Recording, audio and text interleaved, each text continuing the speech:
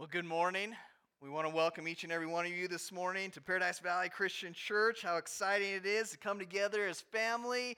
Welcome you, those online. I think there's like 39 people checked in online so far. And just what a joy it is to come into the house of the Lord, to worship Him, to praise Him. And again, this past weekend had some fun times as the body. For those who were able to be at the game night on Friday night, that was a lot of fun. Some came to men's prayer breakfast Saturday morning. We had like 23 guys and a little baby girl that was up early Saturday morning that I had to bring with me. And so I didn't put a bow on her though, so that way nobody at the men's prayer breakfast knew that it was a girl. But we did have a girl at the prayer breakfast, men's prayer breakfast on Saturday, and she did great. But then we also had our situational awareness class that took place on Saturday morning and afternoon, and just a lot of good things going on here at the church. In fact, if you were to go downstairs right now, I think there's like 40-some or so kids down there in our children's ministry on a Sunday morning, not between both services, and there's some really neat things coming up for our young ones. We're going to have an Easter event that's going to take place the Saturday before Easter morning. We're also going to be giving you opportunity to take some invites with you for again, just the opportunity around Easter to invite someone, to use those as conversation starters, those type of things. And so we'd love for you to kind of be aware that the first Sunday in April will be Easter Sunday. And so that's going to be coming up on us real quickly.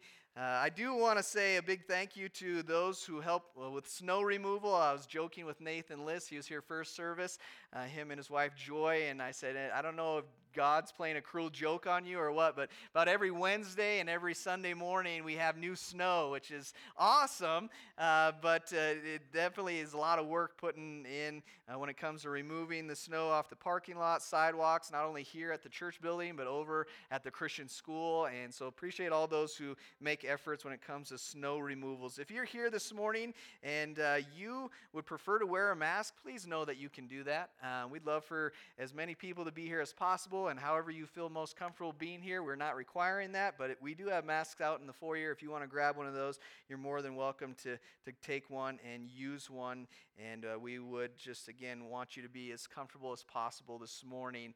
And the last thing I want to mention, to just kind of tie in with what Garrett was saying, is, man, you guys are a generous congregation. I've seen some awesome things happening when it comes to your generosity and your giving, and I just want to let you know and just say thank you and encourage you, and to say, again, let you know that the finance team met on Wednesday, and it's awesome to see how God is utilizing you. And so we're looking at other ways where we can make a difference in the lives of people outside of our congregation as well as people within our congregation, and it's all because of you and how you're allowing God to use you when it comes to your generosity. So thank you so much for being a part of that and all the different things that we want to see God use us when it comes to a congregation and the body of Christ, not only here in the building, but each and every day of the week as we have an impact in the world around us.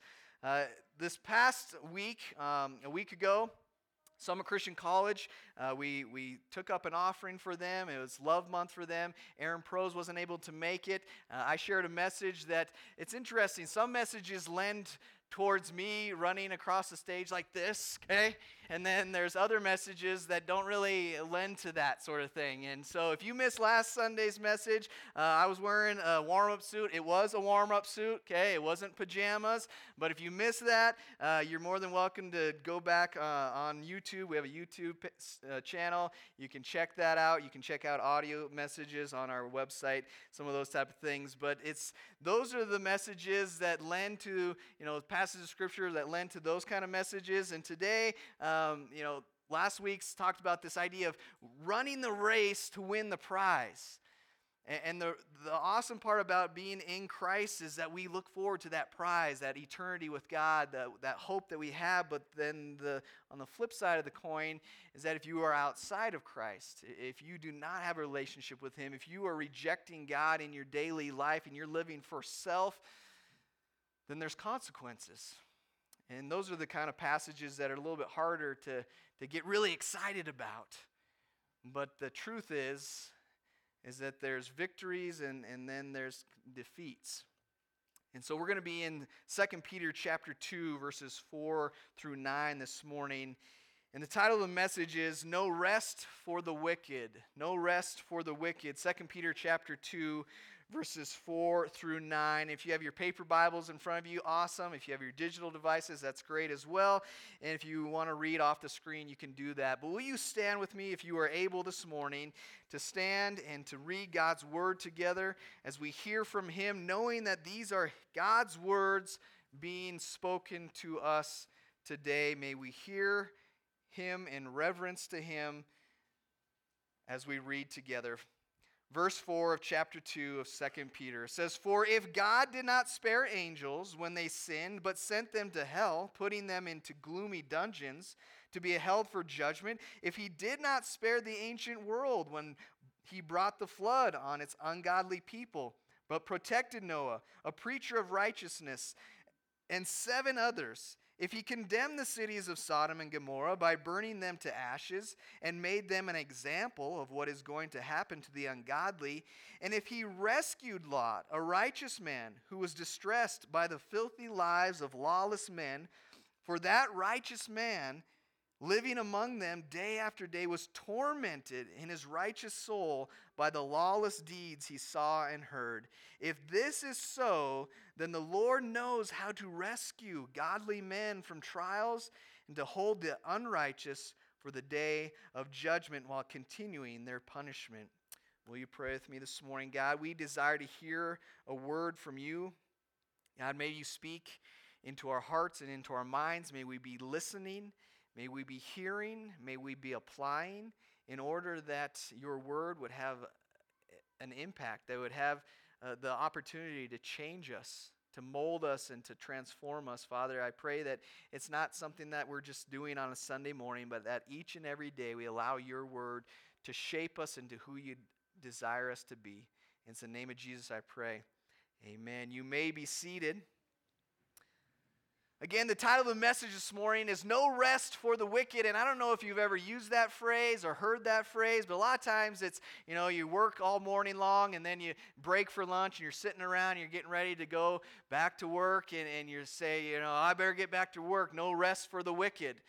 And it's kind of the jokingly, idea that we have so much work to do that there's got to be something wrong with my life or something because I got to continually work. There must be something going on in my life, and yet this phrase is actually a biblical phrase, and it comes from Isaiah chapter 57, starting in verse 20 and 21, where it says, "But the wicked are like the tossing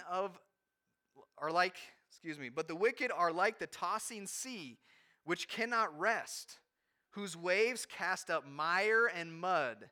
There is no peace, says my God, for the wicked." And if you're to look at this passage from Isaiah, it's this idea that the wicked have this idea that it's all about them, that they don't want anything to do with God, so they reject what God wants for their lives, and the reality of the end result of their life is that they will end up in hell, where there will be no peace. There will be no rest. There's no rest for the wicked. And we don't know, as we look into this passage here in 2 Peter, as we've read this idea that there's going to be false teachers, false prophets, that we don't know exactly all the different false teachings that are going on, but we do have a little bit of an idea from different scriptures of the different false teachings, some that have to do with the denying of certain basic teachings of Christ. For example, his second coming and his judgment. And we've talked about this idea of the rejection, the false teaching that, we're all, saved from our sins, so we should just continue in those sins. And yet that's not what Scripture teaches. And so we have these false teachings going on that Peter is writing and speaking to those at this time, and he's trying to remind them that, there are certain things that God wants us to remember. And if you think about our culture and you think about this idea of, hell and heaven and a second coming of Christ and judgment day. And a lot of the people that we live around and we interact with day in and day out, they just have this mentality that, well, we're all going to heaven, right? There's just lots of different paths, and we're all going to make it, and we're going to end up there. And even in the church in America, with an attempt to be as welcoming as possible, trying to reach out and to allow for as many people to come into the doors of the church, that we begin to kind of remove hell from our teaching and our preaching. And we're uncomfortable about sharing the truth that hell is a real place, that it's reserved for those and prepared for those who reject God in their lives. And many people, I don't know if you've ever had this conversation with someone that, oh yeah, I don't care, I'm going to hell. Yep, we're going to party in hell. All my buddies and I that are partying now, we're just going to continue partying in hell. And that's just not true. That's not what Scripture teaches. The Bible teaches that hell is separation from God and anything that is good. You think about that. Everything that's good comes from God, and hell is a separation from God, which means it's a separation from anything that is good. All that you're left with is all the bad. All that you're left with is torment and torture, eternal darkness and suffering. And as we look at today's passage from 2 Peter, Peter is reminding those that he's writing to, and he's reminding us today that there will be a judgment. There will be a punishment for the ungodly, but the righteous will be saved, it says. And so my hope as we look at these verses, that we'll all receive a warning from these verses, but that we'll also receive encouragement from these verses. That if we remain faithful in our relationship with God, that we will be saved.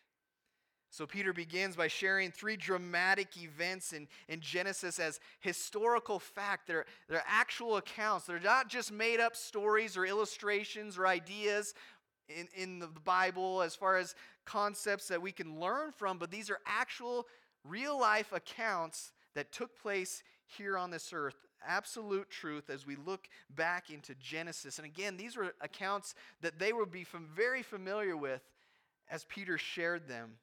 And so if you're taking notes this morning, I want us, as we look at these dramatic events from Genesis as historical fact, that we understand that it brings about this truth that the ungodly will be punished.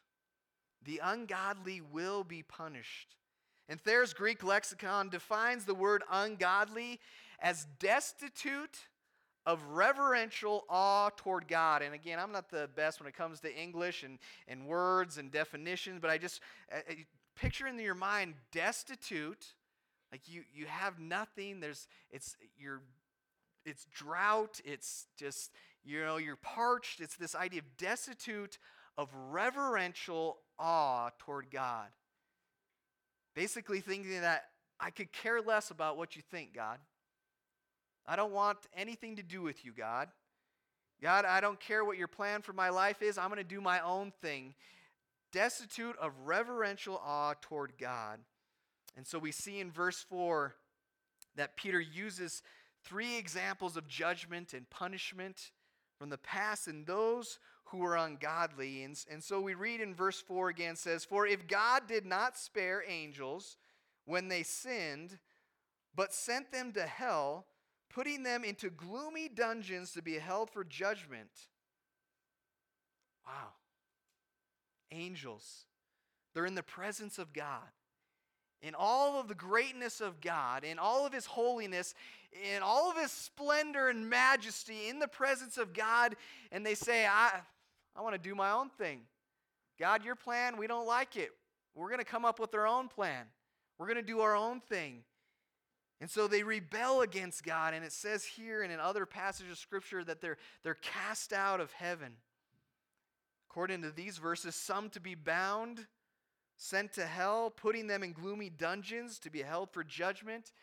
And then obviously from other parts of Scripture, we know that there are some fallen angels that for a time are roaming the earth as our adversaries. Now, I don't have all this heaven, hell, demons, angels. I don't have it all figured out. There's a lot to learn and to grow in, but I think sometimes as humans we get curious about this kind of stuff, and we want to know more and more and more, and so we get distracted by some of the different studies that are out there. And what I want us to realize is God has given us enough in the passage to know exactly what He wants to teach us. It's right there. And I think we can learn from what's written here that if God didn't spare angels that were in His presence, then why do we think that He's just going to randomly spare us? That He's just going to make an exception, a special exception, that God's just going to let us off the hook however we want to live. Because I think sometimes we as humans have the little bit of a mentality like Solomon Erickson. I asked Bradley and Lindsay if I could share this. About a year ago, it was January, the new year, we had the Ericksons and others that were at our house, and here's Solomon, 2 years old, one of the Erickson boys, and the girls were busy. The little girls were playing with strollers and dollies and babies, and they had the stroller out in the living room where the adult ladies had kind of congregated and were talking, and they had kind of left the stroller to the side, and they're busy playing with their babies over here, and here comes Solomon in the room, and he's kind of looking around, 2 years old, and he takes the stroller and kind of starts leaving the room with it. But before he leaves the room, he stops and he looks back at the adult ladies and he goes, he winks at them. He winks at them and smiles, and he's just like, and of course, as an adult, you're like, go ahead, take the stroller, go ahead, yep. They were playing with it, but go ahead, yeah. And that's kind of our mentality as adults. We know we're in the midst of not doing something that's right. We know that we're not doing exactly what God wants from us at times, and we think, oh, we're so cute, aren't we? We're so charming that all we have to do is look to our Father in heaven and say, God, we got it, right? It's okay. Just let us off the hook. But we're not going to escape God's judgment by being adorable or charming. No, we're not going to escape God's judgment by thinking up some sort of excuse that's going to get us off the hook. The only way that we escape God's judgment for our sin is through the sacrifice that Jesus Christ made for us on the cross. See, God is holy, and He is just, and will even judge the more excellent of His creation than ourselves. As we look at Scripture, it speaks about how Jesus came and He was made lower than the angels. He became a human. He was God and human, lower than the angels. And so we have angels that are above, or in some respects, a more excellent of creation than ourselves. And yet they are not spared for their choices, for their actions. And we must remember that the only escape from judgment, again, is through what Jesus paid for us on the cross. And so He gives the example of angels, that those who are ungodly will be punished. Just look at the angels. And then verse 5, just look at those that He did not spare. It says, if He did not spare the ancient world when He brought the flood on its ungodly people, but protected Noah, a preacher of righteousness, and 7 others, if He didn't spare the multitudes, why do we think that we will be spared if we remain in sin? And Peter makes reference to the days of Noah, a time when God looked down, it said, on the earth, and he was grieved, his heart broke that He made man at all. Scripture says in Genesis 6:5, the Lord saw how great man's wickedness on the earth had become, and that every inclination of the thoughts of his heart was only evil all the time. And a lot of times we think, man, we live in a wicked, evil world, which we do right now. But can you imagine the world that Noah was living in? That every inclination of the thoughts of the hearts of the men and women at that time were only evil all the time. In Genesis 6 and 7, it says that God's heart was filled with pain. So the Lord said, I will wipe mankind whom I have created from the face of the earth. You see, as God's heart broke for his creation, he did not spare the multitude, but only Noah and his family, 8 people. And it teaches us that there's no ganging up on God. When it comes to wickedness and strength in numbers, in evil, there's no ganging up on God. We begin to start with this mob mentality, don't we, at times, where we think, well, if we all go out and riot together, they can't arrest us all at the same time. Well, I'm sure none of you have ever gone and rioted, but there might have been a few times where you're going down the interstate at 80 miles an hour and like 4 or 5 people pass you at 90 miles an hour. And you're thinking, man, I got a long trip to go all the way down to Kansas or Oklahoma or down to Missouri or something. Man, that's a long ways. Why don't I just kind of fall in line with these people that are going 90, right? There's no way that a cop can stop all 5 of us at the same time, so hopefully I'll be one of the ones that gets away. And we begin with this mentality that if everybody is involved in sin, then God should overlook it. Somehow, because a certain type of wickedness has become popular in our culture, it somehow makes it okay. And because so many people are part of sin in our world, that somehow that it makes it right. That with the majority of people on this earth saying that sin is okay, then there's no way that a loving God, right? We have this mentality of a loving God could find us all guilty and send so many to hell. And yet that's exactly what Peter says here happened in the days of Noah. And I want you to let that sink in, because I think we oftentimes get conditioned when it comes to Noah and the ark and our mentality, and we think about how cute the little Noah and the ark figurines are, and we like to draw murals of Noah and the ark and the animals on nursery walls, and we kind of think this idea is cute about Noah and the ark. But if you really think about it, it was one of the most horrifying stories, accounts in Scripture, when all humans, all mankind was wiped out, was drowned under the wrath of God except for 8. And we're happy that Noah and his family made it, but just think about so many others that Noah and his family would have known.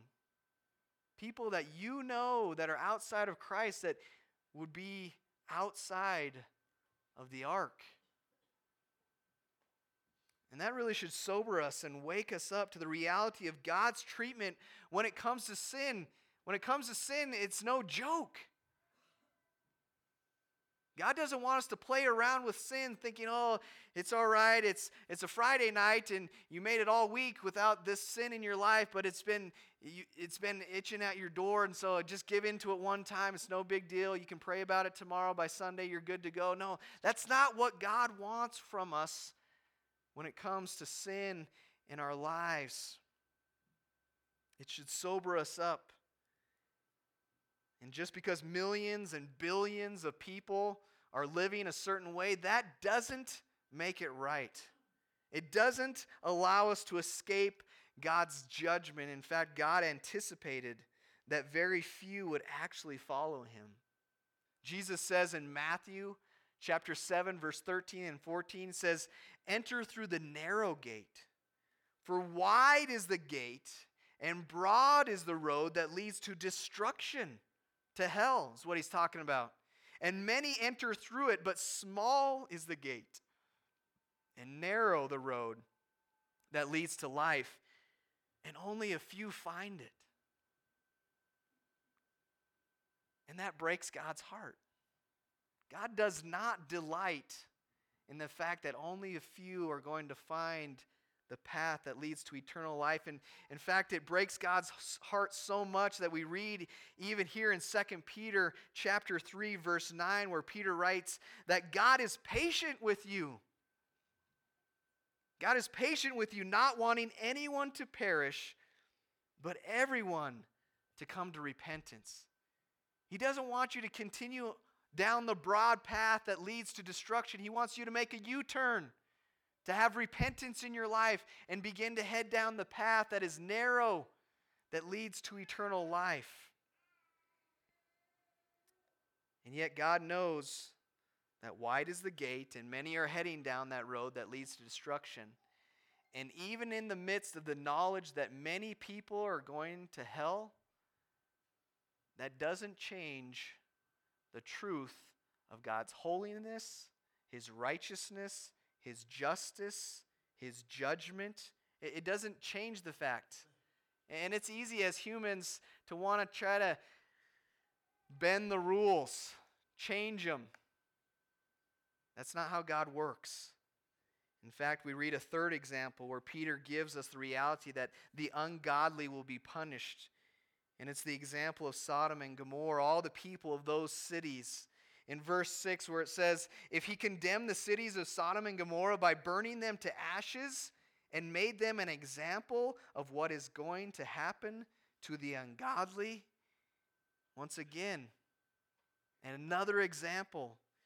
It's been interesting to be reminded that the book of Jude is kind of a parallel here to the writings of Peter. And so we read in Jude verse 7, says, in a similar way, Sodom and Gomorrah and the surrounding towns gave themselves up to sexual immorality and to perversion. They serve as an example of those who suffer the punishment of eternal fire. Jude speaks about this same example of Sodom and Gomorrah. The destruction that's going to come to these cities is found in Genesis chapter 19, if you want to read through that. But we see in verse 13 of chapter 19 of Genesis that there's this outcry to the Lord against His people, and so great that God was going to destroy the whole city. All the city, both Sodom and Gomorrah and the surrounding area, and God uses Sodom and Gomorrah as a warning to us. A warning to us that if we choose to reject God and be filled with wickedness, then there will be punishment. There are consequences. But it's our choice. I mean, we see that, don't we, here in the life of Noah, in the life of Lot. They made a choice to serve God, to surrender their lives over to God, and it says that they were saved. And that's where the joy of this message comes in. Yes, there is punishment for the ungodly, but there is salvation for the righteous. And if you're taking notes, that's what I encourage you to write down. The righteous will be saved as we look at verses 7 through 9. If you look at these verses and this idea of righteous and righteousness, I think about growing up, I learned in Sunday school that being right with God is like 2 thumbs up, right? Being righteous, right with God. And the Ninja Turtle movies, righteous, the surfer guys, righteous. But it's more than just a phrase, a tagline. It's this concept of being right with God, being in line with what God wants for your life. To be right with Him. And if you look at these verses, verse 7 through 9 again, it says, and if He rescued Lot, a righteous man, who was distressed by the filthy lives of lawless men, for that righteous man, living among them day after day, was tormented in his righteous soul by the lawless deeds he saw and heard. Verse 9, if this is so, then the Lord knows how to rescue godly men and women from trials and to hold the unrighteous for the day of judgment while continuing their punishment. And all throughout Scripture, example after example of those who were right with God, they were saved. We see that in these examples here in this 2 Peter passage that God saved those who were grieved by sin, even as He judged sin. And Lot's heart was continually grieved, it says, by the sin that he saw around him. In the midst of such wickedness, Lot, he didn't cave in to everything going on around him. He stood firm in his relationship with God. He didn't join in. Instead, his heart remained firm to the truth of right and wrong, good and evil.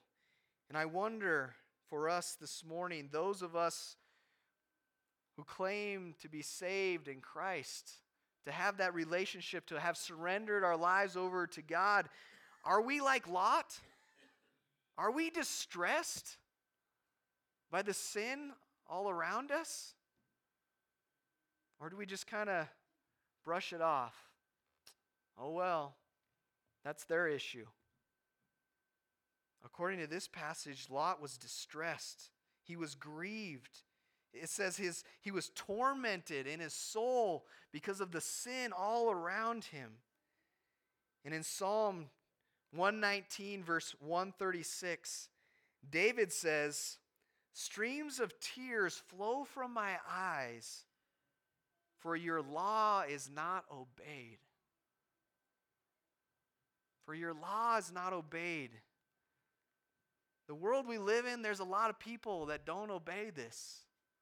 Does that break our hearts? When was the last time we broke down and cried over someone that we know that is outside of Jesus Christ, that they're on the wide path that leads to hell, and they're choosing to reject God? And does it break our hearts? Are we grieved? Are we distressed? Are we tormented? And I think a lot of times we just get desensitized by the evil all around us, and it's easy to do.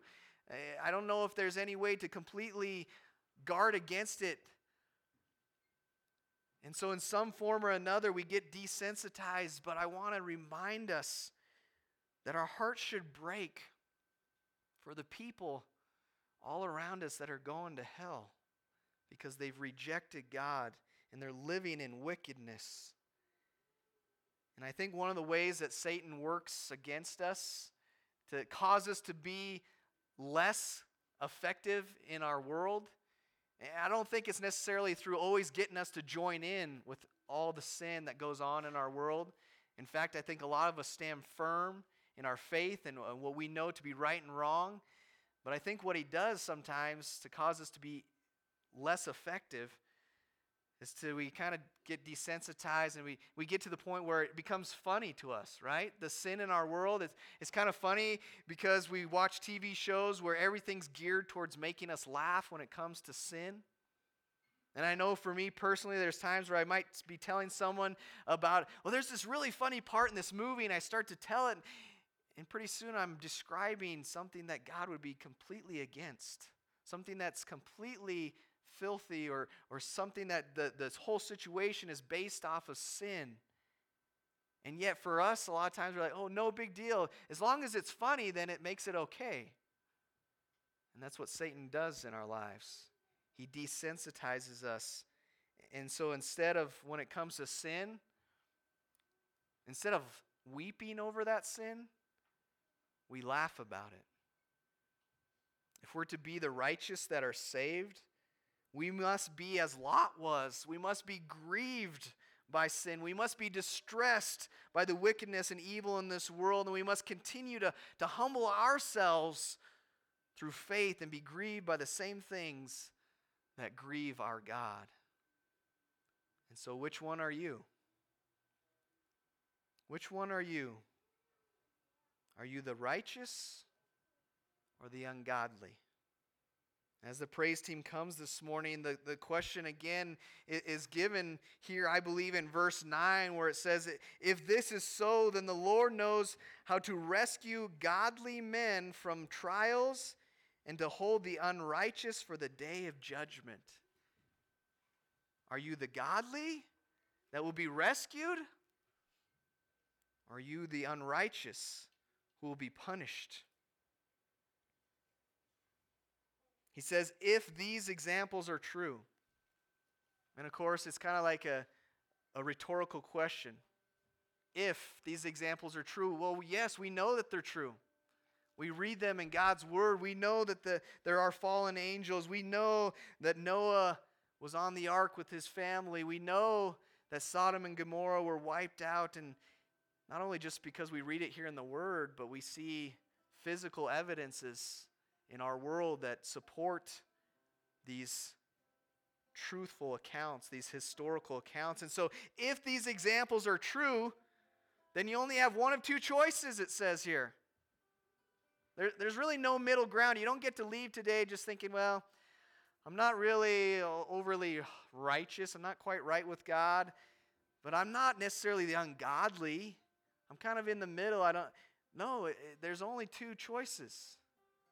Either you're the righteous that will be saved, or you're the ungodly that will be punished. And the only way that any of us, escape God's judgment is through accepting God's grace and His forgiveness and His mercy that's offered through us through the death and burial and resurrection of Jesus Christ. It's not anything that we can do on our own. We can't just sit back and kind of wink at God and be like, it's going to be all right. It's only through that relationship that we have through Jesus and His sacrifice. And the way that we receive that gift, the way that you can receive that free gift of grace is through a belief and a repentance and a confession and a baptism where you died to your old self and you're raised in newness of life and you receive the gift of the Holy Spirit that you can choose every single day to walk in the Spirit. And so we're going to sing a song, and as we sing this song, if you feel like these three examples that Peter lists here in Scripture kind of define your life right now, then I would challenge you to get right with God this morning. Will you stand with us as we sing?